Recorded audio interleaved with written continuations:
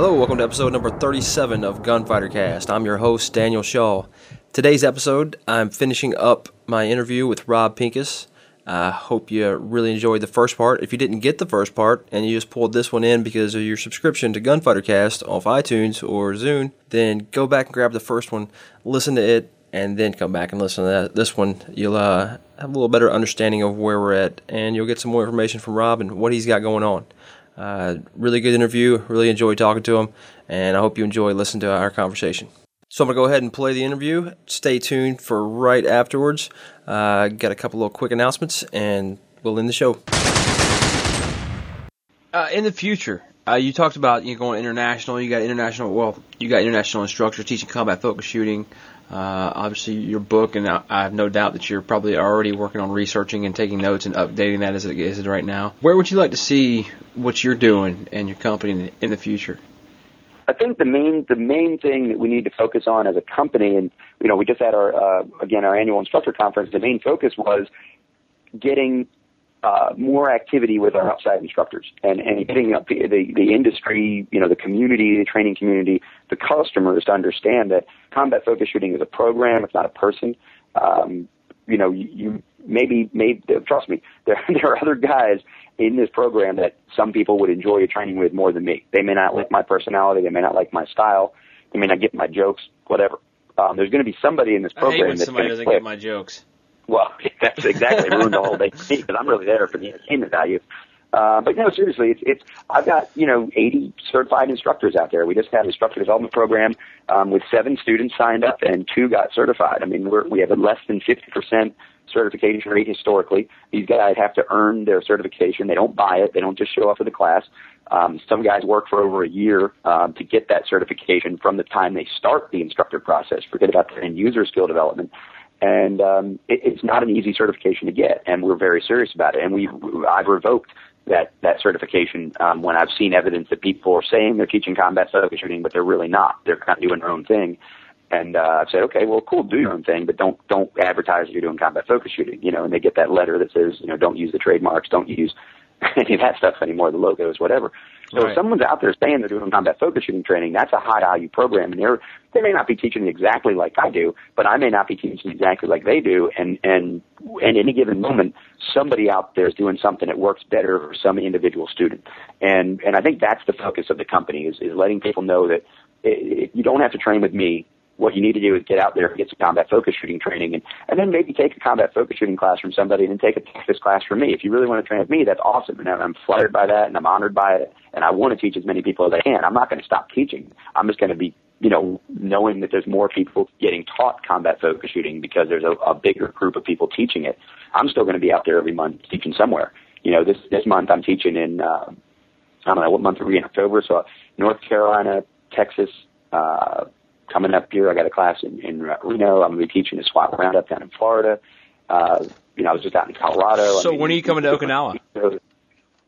Okinawa is not on the list, but you find me a range, I'll find a plane ticket. I have a range, and I have a general that has funds. I can get you here. Well, dude, I would love to come over there and work with you and your guys. Maybe bring. I've got a couple of Ken O'Donnell. I want to do an instructor package myself. Well, the way to start that is the end user training and move into the instructor development. We always tell guys that, make sure you know what you're getting into. Make sure you've trained with us. Make sure you train with one of our guys. And we've got some guys that are former Marine Corps that are really doing great things with the program in private sector and in law enforcement. A couple of us will get on a plane and come out there and work with your guys as soon as we can. You set that up, and I promise you we will be there. We'll talk about that after this interview because I will definitely work to hook that up. And I could sell this to my boss, too, to get him to pay for it. I have no doubt about it. Yeah, that's great.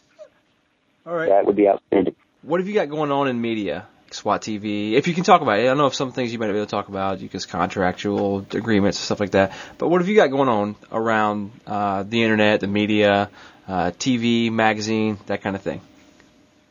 Well, the biggest project is the Personal Firearms Defense video series, and that's a video series I've been working on for 5 years. We're distributed through Second Amendment Foundation, Guns and Ammo Magazine, the NRA is our biggest distributor. And that project, we have about 40 videos that have been created for that project. Probably about 35 have actually been fully edited and released.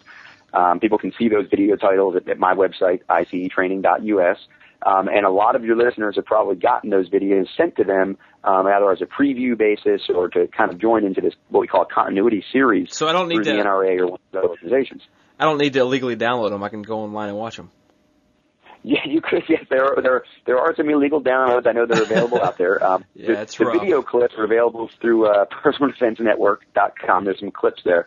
But the video series and I say that's the biggest media project because to date we've got over 2.5 million videos that have been sent out. Almost all those through the NRA. I mean, 90% of them through the NRA, and that's a huge influence. If I was offered the opportunity to, if I wanted to be the sort of figurehead, program manager, whatever, of this video series, starting with my own stuff, and then we've been branching out over the last couple of years of bringing in guys like Claude Werner, Grant Cunningham, Mike Seeklander, Michael Janich, bringing in other outside instructors and having them put their twist on it, spin on it, their special videos and their niches that they are real experts in. And I'm really proud of that series. And it's just a huge footprint on the industry and a huge amount of students and people who are aware of me come from, I saw your video, got your video from the NRA, got your video from Second Amendment Foundation. So that's the biggest project. It's a perfect example to plug the NRA right now. I get pissed off all the emails I get from the NRA. The ILA always asking me for more cash. They always want me to give more than I already give already.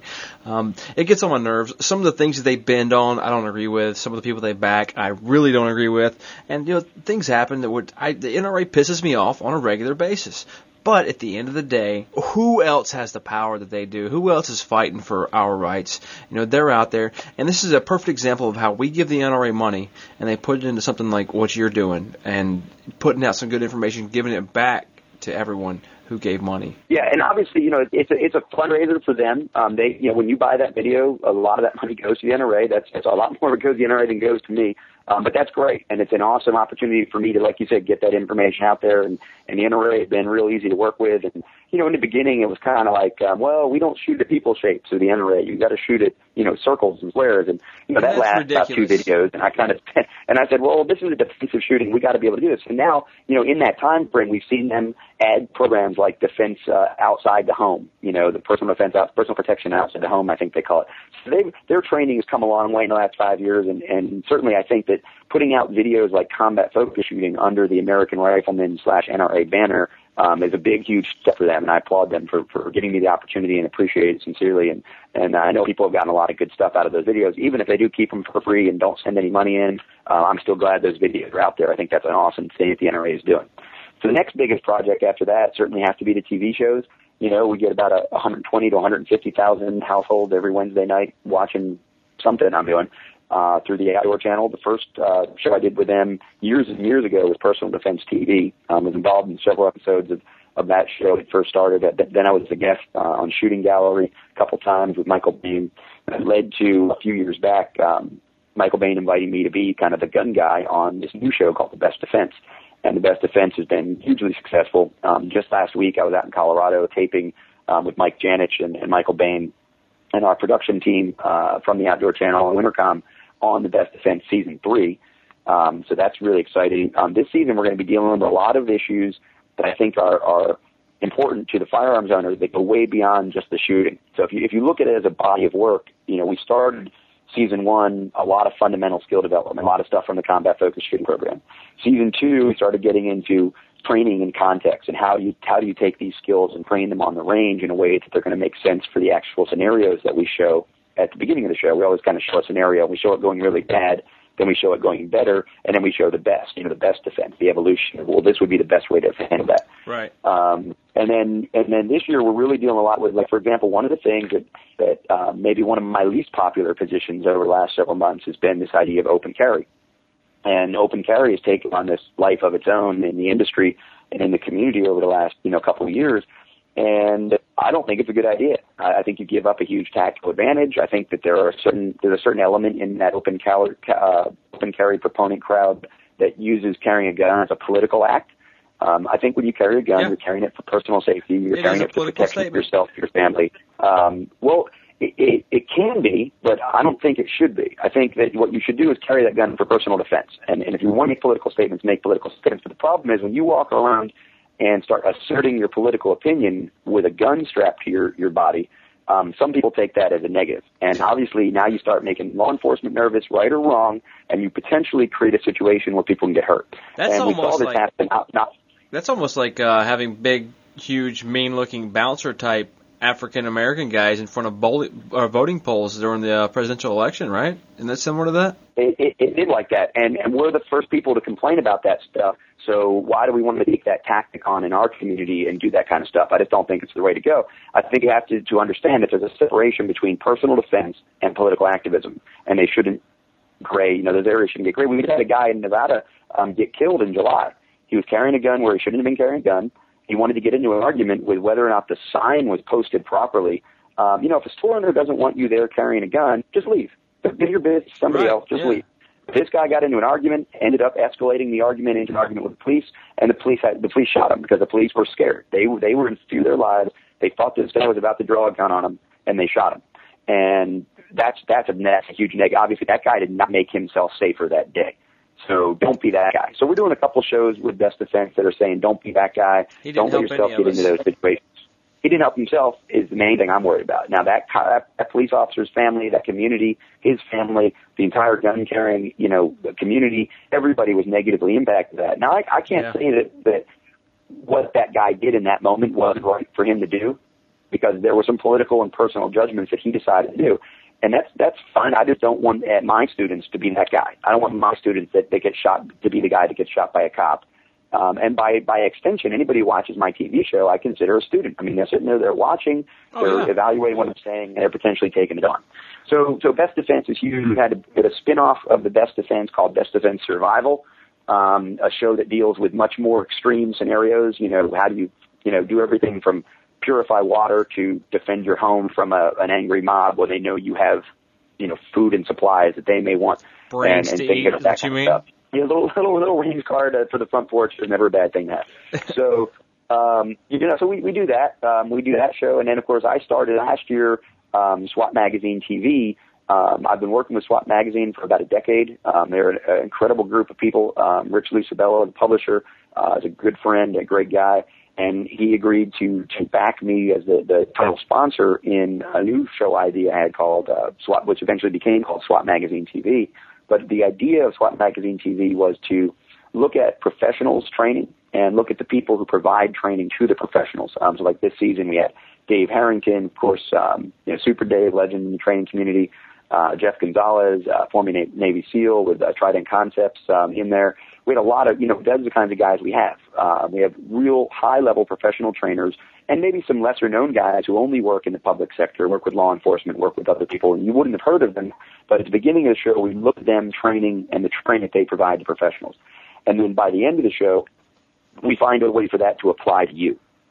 We did some different things in the second season where we showed some guys are unlike me. They're really into objective standards, and they have standard qualification type things. And here's a way to measure your skill. We showed some of those things, and I think that's the big thing about SWAT Magazine TV. It's not about me. It's not about combat focus shooting. It's not about my programs. It's about really looking at what the training industry is doing and sharing that with people at home and showing them how it applies to them. And my favorite part of that show is called the Question of the Week. And the Question of the Week is a question that during the taping, the months that we work on the show before it airs, I ask all of the instructors the same 10 to 12, 15 questions. And then we edit their answers together. So, for example, one of the things I mentioned earlier in this discussion we're having was, what's something you've changed your mind about? Well, that was a question we asked all the instructors. And some instructors were real quick with answer, like, oh, well, I changed my mind about this. So, I used to teach Weaver, now I teach isosceles because of this reason. Other guys were a lot harder to get an answer out of.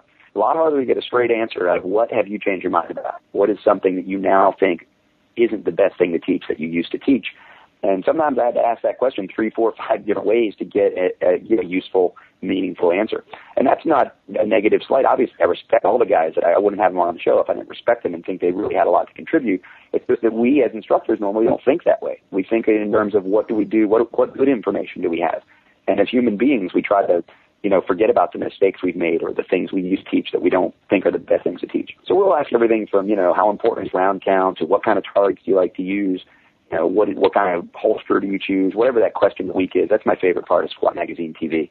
that really challenges the instructors, and it shows everybody that's watching that even professionals at a very high level can have different opinions about things. Oh, absolutely. Yeah. So that's a big media deal. PersonalDefenseNetwork.com is the biggest online thing that I've been working on this last year. PersonalDefenseNetwork.com, that is a sister project, a video series. So it started as a lot of video clips and then articles from myself and other contributors to the video series. So again, you'll see like Mike Seeklander there, you'll see Mike Janich there. And then it expanded to include articles all related to personal defense. So we have some fitness articles from John Brown of Pedagogy. We have mindset articles from a lot of the instructors. We have some new contributors that are actually coming on this fall to add some components that we haven't had before, some guys with a lot more law enforcement perspective, helping people understand mindset and training, as well as the civilian instructors and some unarmed stuff, and continuing with the fitness and the home security. So PersonalDefenseNetwork.com is a big online project. And then, every single day I'm on the Facebook. And some days I'm talking about, goofing around and taking a weekend off in Chicago like I just did. But, almost every day there's some kind of picture or link or some comment made somewhere about the training. We have a ICE training group page with a lot of pictures and a lot of information, a lot of student feedback, stuff like that. So the Facebook is kind of a daily place to kind of get your Rob Pincus combat focus shooting fixed if you're interested in what's going on. And like I said, this week there's not a lot of training going on, but this weekend I'll be down in Texas, and I'm sure we'll be putting stuff up, pictures from the course and things like that.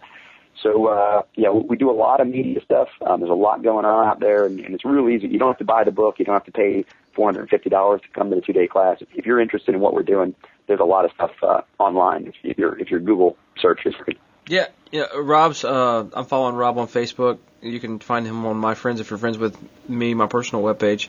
I'm not sure if he's a fan of Gunfighter Cast. If you can find him on there. I absolutely am. Yeah, I've got, in fact, I went and commented just before we started this interview, talking about being glad to be doing this with you today. Oh, okay. Awesome. Great. Yeah, that's really good. But if you, I was going to say something kind of off the wall, but I better not do that. It's going to be about bald tattoo guys. But, I'm not even going to go there. Yeah, that's probably good. Which is probably what you need to do, though. If you do come to Okinawa, we'll definitely have to go get shot up with a tattoo, because there's tattoo joints. Oh, well, actually, I've got two. I've got two that I won, and when I started traveling in Europe, I started doing that. I worked with one artist for about 12 years, and only used him for that whole period of time. And I usually get one piece a year or so, and then eventually I just started traveling so much, and I had some things I wanted to do, and I ended up in London, in Soho, getting a tattoo, a word I was wanting to get tattooed near a symbol I've got, and I got it tattooed in Old English script in England, and that sort of started me on the path of that is cool. Getting tattoos when I travel and doing different things in different places. So that gives me another good reason to need to come to Okinawa. Yeah, it's I haven't had a tattoo in I think 2 years, almost 2 years. I haven't had one, and I've been going through withdrawal. I need more. All right, Rob. Well, be careful about those. Be careful about those rib tats. I will tell you that I thought I was okay with tattoo experiences until I got a lot of work done on a rib cage, and that was something to. I've never got a lot of work done on a rib cage. I've got meat tags, like my dog tags on my ribs, which. It was a single needle. It wasn't so bad. I mean, there was a couple points where it didn't feel too great, but that wasn't much. But I could imagine having a big tattoo and doing a lot of color in there. It would probably be quite rough. But probably my worst experience. I did. No, I was going to say, on the left side, I just did some text and not a lot of shading. It wasn't too bad. But on the right side, I got a lot of shading work done. It was a long tattoo, complicated tattoo. And yeah, it's definitely, I'm glad it's there, but I'm glad I don't have to get another one. You're glad it's over, right? Yeah. I had a little tattoo I want to get covered up a long time ago, and I've been spending many years trying to figure out how to do it. And eventually I was like, you know what? Screw it. I'm not even going to try to find something to cover this little tattoo up.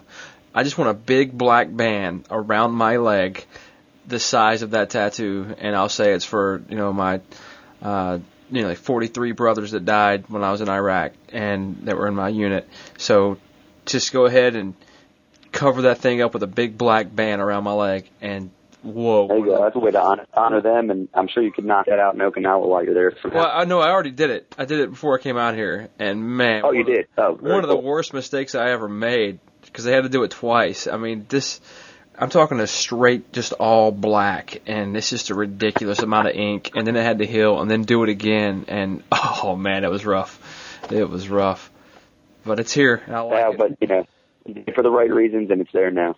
Yeah, and the same thing as you. I'm glad it's here, but man, I don't want to have to do it again. If I had to do it over again, I probably wouldn't. But it's all good. All right, Rob, what's your favorite carry gun, and why? Over the last several years, I've carried a 642 Smith & Wesson J-frame more than any other gun. It's reliable. It's real easy to carry. It's real easy to carry concealed, consistent with the way I usually dress. You know, I'm not willing to wear around the photographer's vest. You know, I kind of did that, went through that phase, and, you know, had the 9 extra magazines and the 2 flashlights at all times, and, you know, all that stuff. And, shoot me you know, first here. Yeah, you know, the fact is, with my lifestyle, my constant travel, you know, I'm literally homeless. I do not have a home. I live in hotels all the time. I travel internationally. I spend a lot of time in big cities, places that aren't very carry-friendly. And, you know, I don't think that means I'm not capable of defending myself. I think it means it limits the tools I have at different times.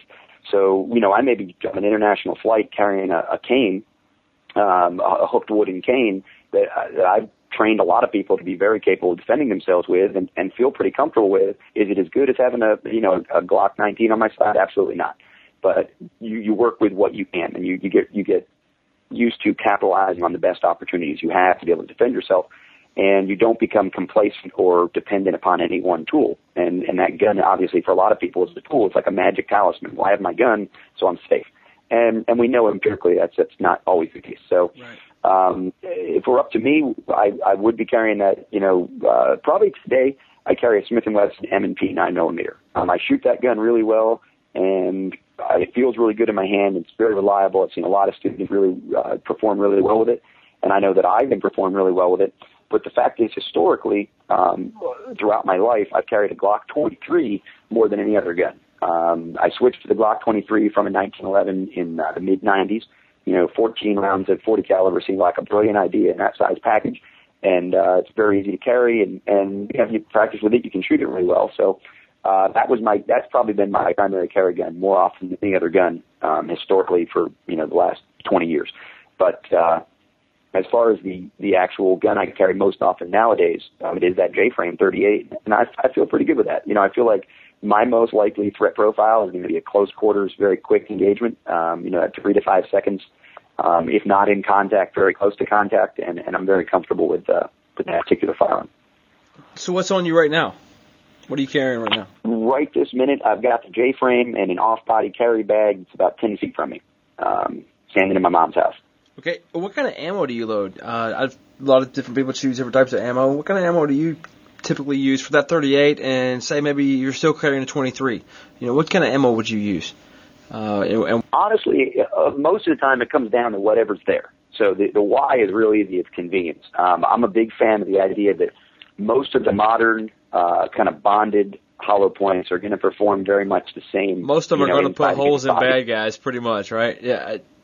Yeah. So, you know, I really like the new Winchester PDX line. I'm really interested in that. I'd like to do some more testing with it. I think Winchester silver tips have been kind of my standard carry in that J-frame for a long time.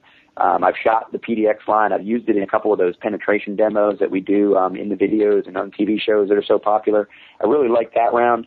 I think right now, today, inside the J-frame, there's I've got 3 silver tips and 2 Hydra-Shocks. And I ended up with 2 Hydra-Shocks in there because literally I had to do a demo and I only had carry ammo, so in the J-frame. So I fired 2 rounds with my silver tips out, and the first 2 bullets I came across that would fit in it were Hydra-Shocks, so they got stuck in there.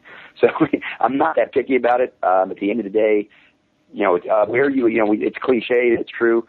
Hitting the guy and where you hit the guy is a lot more important than what you hit the guy with. So it's you know, I'm not a big fan of you know, ball ammo for carry or anything like that. But I think if it's a modern hollow point loaded to any kind of, on, you know, the top end of the pressure for the gun that you're shooting, you can control that gun and put those bullets where you need to put it. I think you're going to be well served by it. Yeah, and you get a little bit more flexibility with something like a J-frame than you do a 1911. You know, a 1911, you're going to want to put that round in there and see how it feeds with a whole magazine. You know, with a J-frame, you can get away with choosing different things. Basically, all you got to worry about is it summertime, is it wintertime, is this going to penetrate heavy clothing, is it not designed to do that? You know, and if you can say yes to all that, then you got no issue. So yeah, you get with that revolver. Yeah, reliability, convenience, those are big reasons to carry a snub-nosed revolver, or something like, you know, the Glock, the M&P, the XD. Those guns just work really well. And they aren't real picky, they aren't real finicky. You don't have to spend a lot of extra time learning how to use the extra little levers and buttons and stuff that some other guns have. I don't know. The XD wants to add in all kind of extra buttons. Don't let me influence your next decision. I got a question, and I don't want to influence it. I'm sorry. Same question to ask everybody. You probably heard it earlier. Glock or XD? I would default to Glock, but I've seen the XD work really well for a lot of people. So my personal preference is obviously not the fourth generation Glocks, which they should probably take back to the drawing boards and figure out what they're doing with it. But the middle generation Glocks. I haven't shot one or even touched one, so I don't even know. But I've only seen 3 in class. I've seen 3 fourth-generation Glocks come through my classes. 2 of them have had problems. Everybody I've talked to either hasn't shot it a lot or has had problems with the spring. I think that the issue they've got is that double spring setup that they're putting into the gun, like they used to have in the sub-gun packs only. Now they're putting in the full-size guns, and they just haven't figured it out, obviously. I mean, they've put out 2 or 3 changes to it since they released it. You know, it's unfortunate because here's a product that for 15 years I'm going to cry. Don't ruin my reputation. I've been backing Glocks for years. Don't ruin my reputation, Glock. Fix it. Fix your problem. Exactly. Wow. You know, that's just it. And everybody says, well, you're a Glock guy, you're a Glock guy, you're a Glock guy. And honestly, like I said earlier, I think the M&P is a better gun for me in 2010, but in 1995, that gun didn't exist. So for 15 years, I've been carrying, you know, Glock products or have Glock products, 10-hook access safe, or have Glock products on my side in a duty holster, whatever, when I had the choice. But there's a better product now for me personally. And I think that's why I recommend for people Glock, XD, or M&P a place to start. You know, now, the XD has this issue with grip safety where in certain contact shooting positions, particularly when we start shooting to the rear, the way they would teach it, that grip safety doesn't always get actuated properly. But for 99% of your shooting situations, I see the XD being a very reliable, comfortable gun for a lot of people. But start with one of those 3. Don't overcomplicate it with extra levers, decockers, safeties, things that you really don't need to have on a defensive firearm in 2010. Right. Yep. You know, I've been called pretty much everything except for Glock fanboy. I've gotten as close as you can get to that without being called a fanboy. I don't know if it's out of respect or people don't want to hurt my feelings and piss me off so I don't do any more episodes of Gunfighter Guys. I don't know. But they've never actually called me that. But they've done everything but that in iTunes reviews and emails and Facebook posts, all kind of stuff. But, you know, I know that every single time I reach for my Glock and pull it out, it's going to go boom when I pull the trigger. You know, I've had friends that have XDs that have had the exact same thing happen, and I like shooting their XDs, and I like, you know, I've talked about it before, like what they do with their custom shop. I think it's cool what I can call Springfield and say, I want this, this, and this on my gun, make it just like that, and send it to me, and they'll do it. That's awesome. You can't get that so much with a Glock. You got to customize it kind of after you purchase it, and that kind of also falls into later on whenever you go to court for shooting somebody in the face. Look, this isn't this gun. The actually factory itself made this gun that way. This is what they did. I didn't modify it to become a killer or accidental discharge or anything. And I think that actually plays a little role. The Springfield you can do that with. I have never shot an M&P. Well, actually, take that back. I shot a M&P 40 cal. And when my first thoughts on this M&P 40 were, it was very abusive. It was more abusive than a Glock 23. My Glock 23, whenever it fires, sights came right back on target immediately in my stance. This M&P, not so much. And maybe, I don't know what it was. Maybe it was the gun, maybe it was the ammo. I don't know. I was shooting a friend of mine's, just whatever he had in the gun. I like the way that thing felt in the hand. I've held 9mm. I'm really interested in that Pro Series M&P, and I want to shoot a smaller one. And I think they're going to be good guns. I think they are good guns. And I want to get my hands on one. I'm stuck in Japan, and I've got a Beretta M9 and an M4 that I get to shoot like once every blue moon, maybe. But not that I don't love those two guns, but I want to shoot other stuff too. But it's it's one of those things, Does it come out and go boom? Yes. Okay, then I like it. and that's pretty much it. I don't care about grip angle or any of that stupidness. Well, I don't think it's worth academically researching for someone who's interested in buying the gun. I think what they need to do is put it in their hand and see if it feels good to them, and then see if they can shoot it well. It's kind of like you said, like the M&P 40 felt good, but you didn't feel like you could shoot it as well as something else. That's fine. Put it back down on the counter and pick up that other thing that works for you. And only in a situation where you're forced, in other words, you're issued that M9. You've got to learn to use the M9 well because it's an issued gun and you don't use it. That's it. But in the private sector, I'm not real shy about any of that anymore. I used to be a little bit more cautious about telling people, oh, you need a different gun, you know. And I think now I realize that's one of the things I've changed my mind about.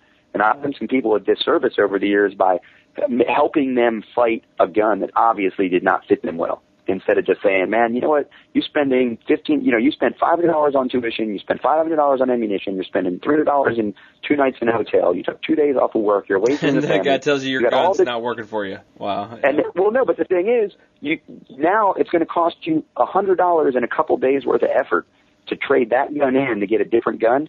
It's worth it, man. You're investing so much in wanting to protect yourself and wanting to be serious about it.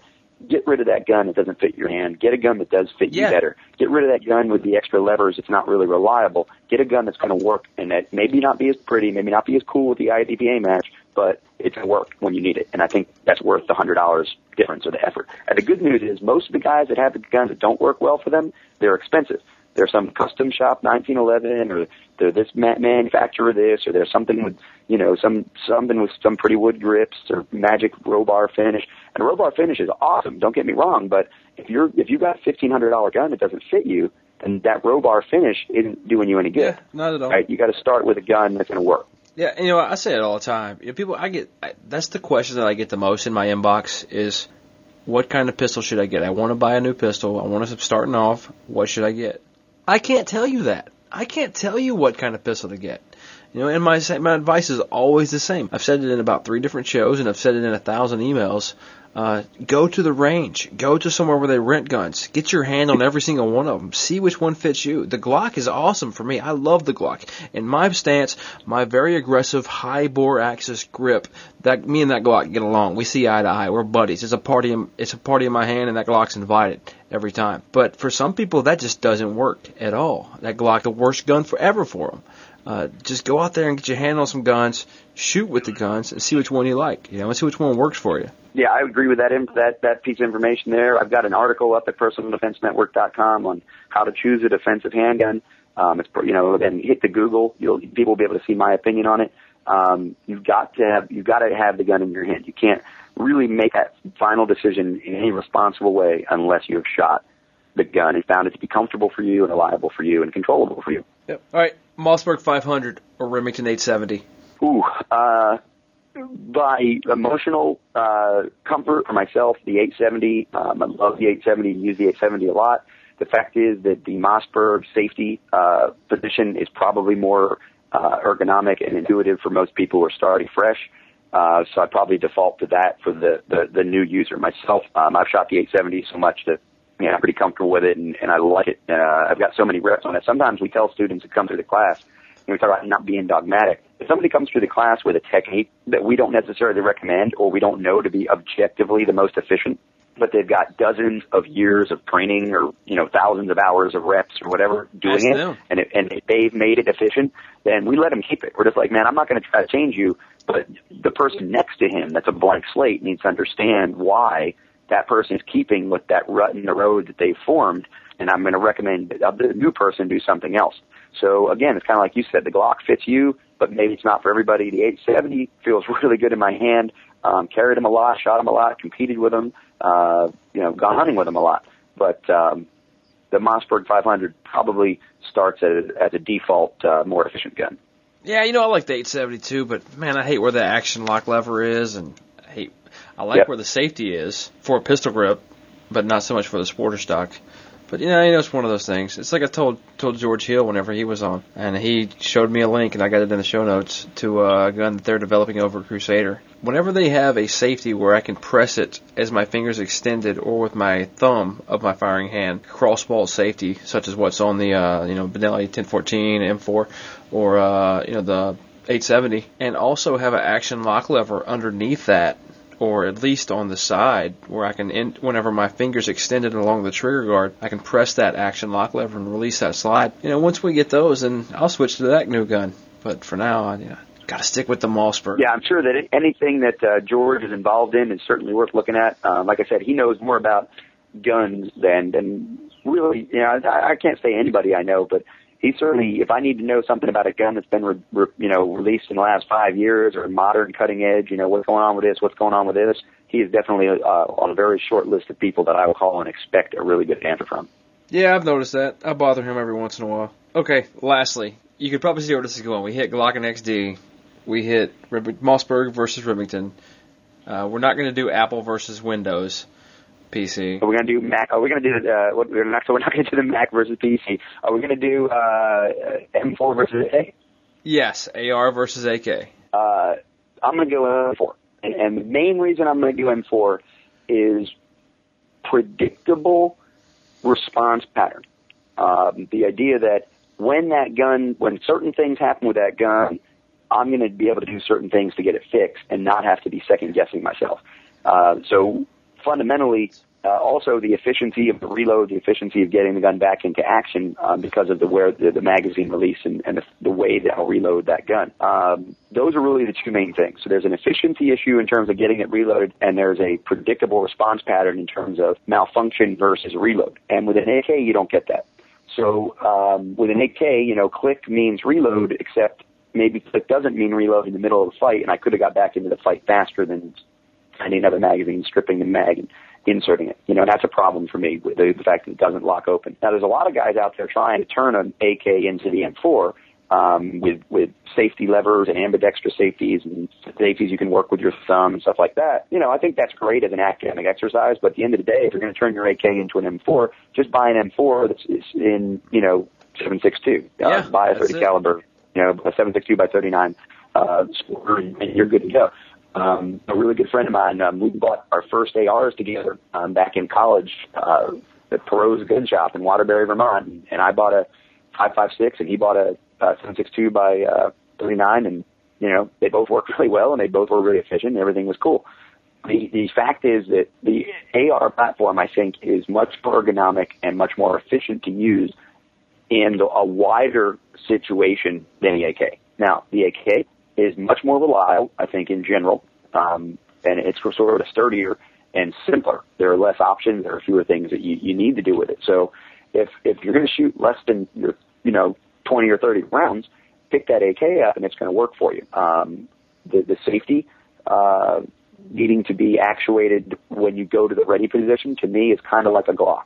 Once you put that Glock in your hands, when you touch the trigger and press the trigger, it's going to go bang. With the AK, that's how we teach it, is take the safety off. You've got a longer, a little heavier trigger pull than you would with an AR. The AR has a shorter, crisper trigger pull. Obviously, that means you can have better marksmanship capability at the extreme edge, but probably not in the defensive context. In the defensive shooting context, you're probably not going to need that extra trigger control that you can get out of the AR. Yeah, so you can make an argument either way. My argument is certainly going to be for the AR. I like the fact that you can run it on safe, take the safety off as you come up. I like the fact that, click means deal with the malfunction, and you're going to get a bolt carrier lock that signals you to do your reload. I like the fact that you can release the magazine while you're reaching for your other magazine, get it out of the way by hitting the magazine release. But I'll say this, I've seen a lot more popularity in the AK, and I've had a lot of students come through classes, a lot more students in the U.S. come through with the AK over the last couple of years. So what I did last year was say, okay, if I have more students coming through, I need more AK trigger time. I need to do a little proof of concept in that I've been teaching people how to use the AK for a long time. And I owned an AK, one variant or another for, almost 15 years. But I've never taken an end user class. So I put myself into a 2-day class, with Tactical Response. I think Tactical Response is one of the, leading organizations in terms of AK skill development, in the country. And they had a class that fit my schedule. So I took a class with them. I took a 2-day class and I changed my mind about some things that I wasn't doing. And some things that I was doing. And that helped me to evolve what I recommend to students that come to a combat-focused carbine class with an with an AK. They definitely benefit from my exposure to some of the stuff on range with Tactical Response. And the fact that I actually ran a gun for 2 days and shot over 1,000 rounds and really got more into it. And I think, so you would ask, how do we keep fresh? How do we stay current, I go to as many classes as I can get to, especially training conferences. Training conferences are great times for exchange with other instructors and seeing what's going on. So the AK definitely has a place. I wouldn't throw it away. If someone handed one to me and said, hey, you need to defend yourself with it, I'd be fine. But I'd choose the AR first. Yeah, I'm with you. I want an AK really bad, and I like the AK. I don't like the controls on them. I like you. I prefer those AR controls so much better than I do the AKs. But the AK, it's been around so long, and it's a great gun. And you know what I think that AR gets a bad rep for, and the M4 gets a bad rep for? People are so quick to say that it's unreliable, and especially AK users do not give that gun credit that it's due. The M4 is an incredibly reliable M4, weapon if you take care of it. If you take care of it. And it's kind of like the 1911 of carbines. And, the 1911 can be a great gun, but guess what? Most of them that I see come through class fail miserably. And that's from every manufacturer, from every level of, I got all these magic, barrel, this, that, coating, grips, practice. I do IDPA, I do it. Yeah, I had a $2,800 Springfield Armory custom MC operator that could not go through 5 magazines without multiple stoppages. Failures to feed. Exactly. No matter what kind of ammo I was using, it was just so gummed up because the tolerances were so tight. It didn't matter. And I see that in some people's ARs also. I was talking about a Robar finish. I just got a bolt carrier and charging handle that Robbie Barkman now is shipping directly from Robar, pre-coated. So you just buy your whole bolt carrier and charging handle from them, and it comes pre-coated, ready to go. And that finish obviously is incredibly reliable. I've had a lot of experience with that finish on handguns. Next week, I'm going to have some time on an AR, and I'm going to drop that bolt carrier and charging handle in there and actually kind of test it out and see. I'm going to try to run it dry and see what happens in just kind of a standard. I'll use one of my, BCM, Bravo Company manufacturing ARs, drop it in there and see what it does. And I'm really looking forward to that because if we can do things to increase the reliability without having to have that asterisk of if you maintain it, if you take care of it, then I'm gonna like that. I'm gonna start pushing students towards that thing, even if it costs a little more, because that is the one downside is that the AK will just run. It doesn't run as well, quote unquote, in terms of potentials and capabilities, but it does run. When I took care of my M4, or actually M16A2 in the OIF1, then M16A4 in OIF2 and 3, basically when I say take care of it, meant that every once in a while, I'd break it down, like shotgun style, take the bolt out. I'd have like a donkey dick kind of thing, like a little thick camel hair brush this thing off, knock the dirt off of it, squirt a little lube, and I perfectly, at the time I used rim oil, little Teflon base in there and stuff. I would spray some the actual can has an aerosol can, so it actually has pressure to help blow stuff out if there's something in somewhere.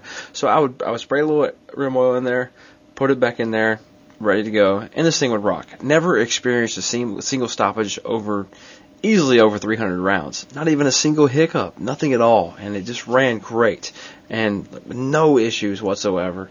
And I've been to ranges and been to training environments where we were just dirty all the time, and then we had to start shooting, and things happen. The only time that gun starts breaking down is if a part breaks. that extractor spring dies, the extractor breaks, something happens, something like that, which is rare. And we're shooting old guns, and that may be part of it. The Marine Corps, we have old guns a lot of times. And, our tolerances, what used to be tolerance, are now wore out. But, I've seen these things operate in some horrible environments. I think it's the newer guns. It's when I see some guy show up with this new gun, cost him $2,500, and he's got a $600 optic on it, and he hasn't really shot that much, and it's never gotten dirty, and, he doesn't have a skin on it. That's when my radar kind of lights up at that combat-focused carbine class. Like, that gun, I'll expect to have problems, and 9 times out of 10 it does. And the guy who's got the gun, it's like been, scratched and spray painted 4 times, and it's got, the most abused guns that I saw were the ones that came out of plastic cases with guys that had some really cool T-shirts and, wanted some fancy units. Those were the most reliable guns I've seen in training environments. And those guns are beat up and scratched and dirty, and, they've been painted 6 different times, and they're literally, they come out of a box piled on top of each other. And, put a little lubrication on them and run through a lot of training, a lot of reps and a lot of rounds. Those guns work. The guns that have been babied and put in cases and like I said, cost $2,000-$3,000 and were manufactured within the last few years, those are the guns historically that will have problems on the range. And, I think that's very telling. You're right. People give me a hard time because people have talked. I've talked about. I paint all my guns. If I get a gun, an AR or an M4 or something, I'm going to paint this thing. It's going to be the color of the environment that I expect to be operating in, and I'm going to go to Walmart and I'm going to get the camouflage Krylon paint, and that's what I'm going to paint it with. People are always like sending me comments and sending me emails making fun of me. Other podcasts make fun of me, saying that there's other finish much better than the Daniel Shaw paint or whatever. And I use Krylon because if I scratch the crap out of it, guess what? I'll just spray a little more Krylon on it. That's all that matters. The outside of my gun doesn't care about what the inside of my gun does. It really doesn't. It really doesn't matter, in my opinion. Good times, though. Nothing more fun than painting a gun and then shooting it, getting dirty, and then having to repaint it. It does. Once you get used to it, I think, once you overcome that, oh my gosh, I'm ruining the finish of the gun kind of concept. Oh no, you're fixing it. You're repairing that finish. Yeah, that exactly. Black finish, nobody wants that. It's custom. It makes it real easy to get used to. Oh yeah, it's a good time. All right, last question, Rob. Where can Gunfighter Cast listeners find you on the web, find out what your ICE's doing, what you're doing with Combat Focus? Where can they find your book? Give us all this information. Put it out there to us. All that stuff is at the ICE training website. I say ICE, it's not ICE, it's Integrity, Consistency, Efficiency. That's what those initials stand for. ICEtraining.us. Of course, 2010, we put it in Combat Focus Shooting, ICE Training. Put it into the search engine of your choice, and you're going to find it. ICEtraining.us has the online store. It's where you can see the videos. Certainly, you can order the Combat Focus Shooting book. It's available on Amazon, all those other places. I can be directly responsible for making sure people get it in a timely manner if they get it right from my website. Other than that, personaldefensenetwork.com, again, a great resource. A lot of my information and a lot of information from other contributors that I trust and I think have really important things to put out to the training community, people interested in personal defense and safety. The Facebook, you can find me out there. You can find ICE Training there. You can find SWAT Magazine TV there. And, of course, that leads us to Wednesday nights on the Outdoor Channel.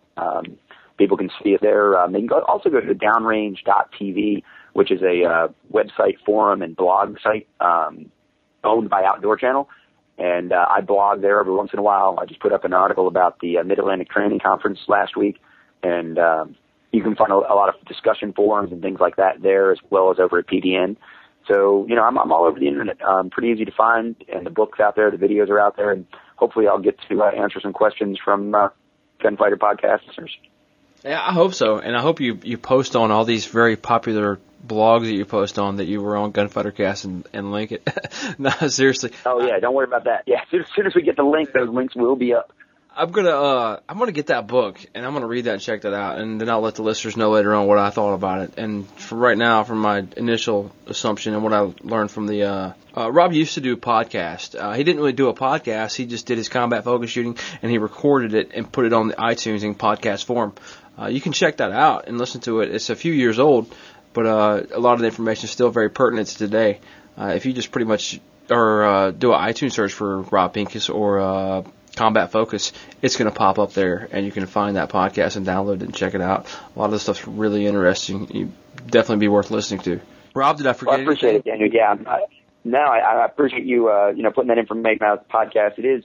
I forget about it sometimes because I'm doing so much video work now on TV and all this stuff. That's my world. That's our world. Podcast was, we share it. Yeah, that podcast was really valuable, I think, to educating people about what we're actually doing. Like you said, it's not really, like I turned on a recorder and just started saying something for a podcast per se. I had audio recordings and the audio from video recordings of classes, and just thought, let me put this out there. Let people listen to the lectures. Let people hear what it is we're talking about. And to this day, 3-4 years later, I still get a lot of people that are saying, hey, I heard your podcast and I wanted to train with you. So I'm really glad that's out there. Appreciate you mentioning it. Yeah, no problem. Rob, when I end a show, I say something to the effect of blah, blah, blah, blah, blah, and then I say Gunfighter Cast out. Can you end the show with a Gunfighter Cast out for me, please?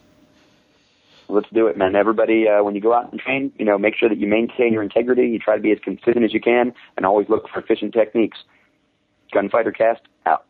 I hope you just enjoyed the latest edition of Gunfighter Cast Training and Trainer Series, and I hope you listeners out there that want to go get some extra or additional training, maybe go a step further in your skills and knowledge, I hope you're getting a little something out of it and finding some places where you can go get some training and what you need to look for in an instructor. If you don't go to some of the ones I've talked to, I think at least some of the information I've given out here and I've gotten from the people I've interviewed and they've put out there for you is probably going to do you a little bit of good when you're trying to decide where you're going to go and you're going to get this training under.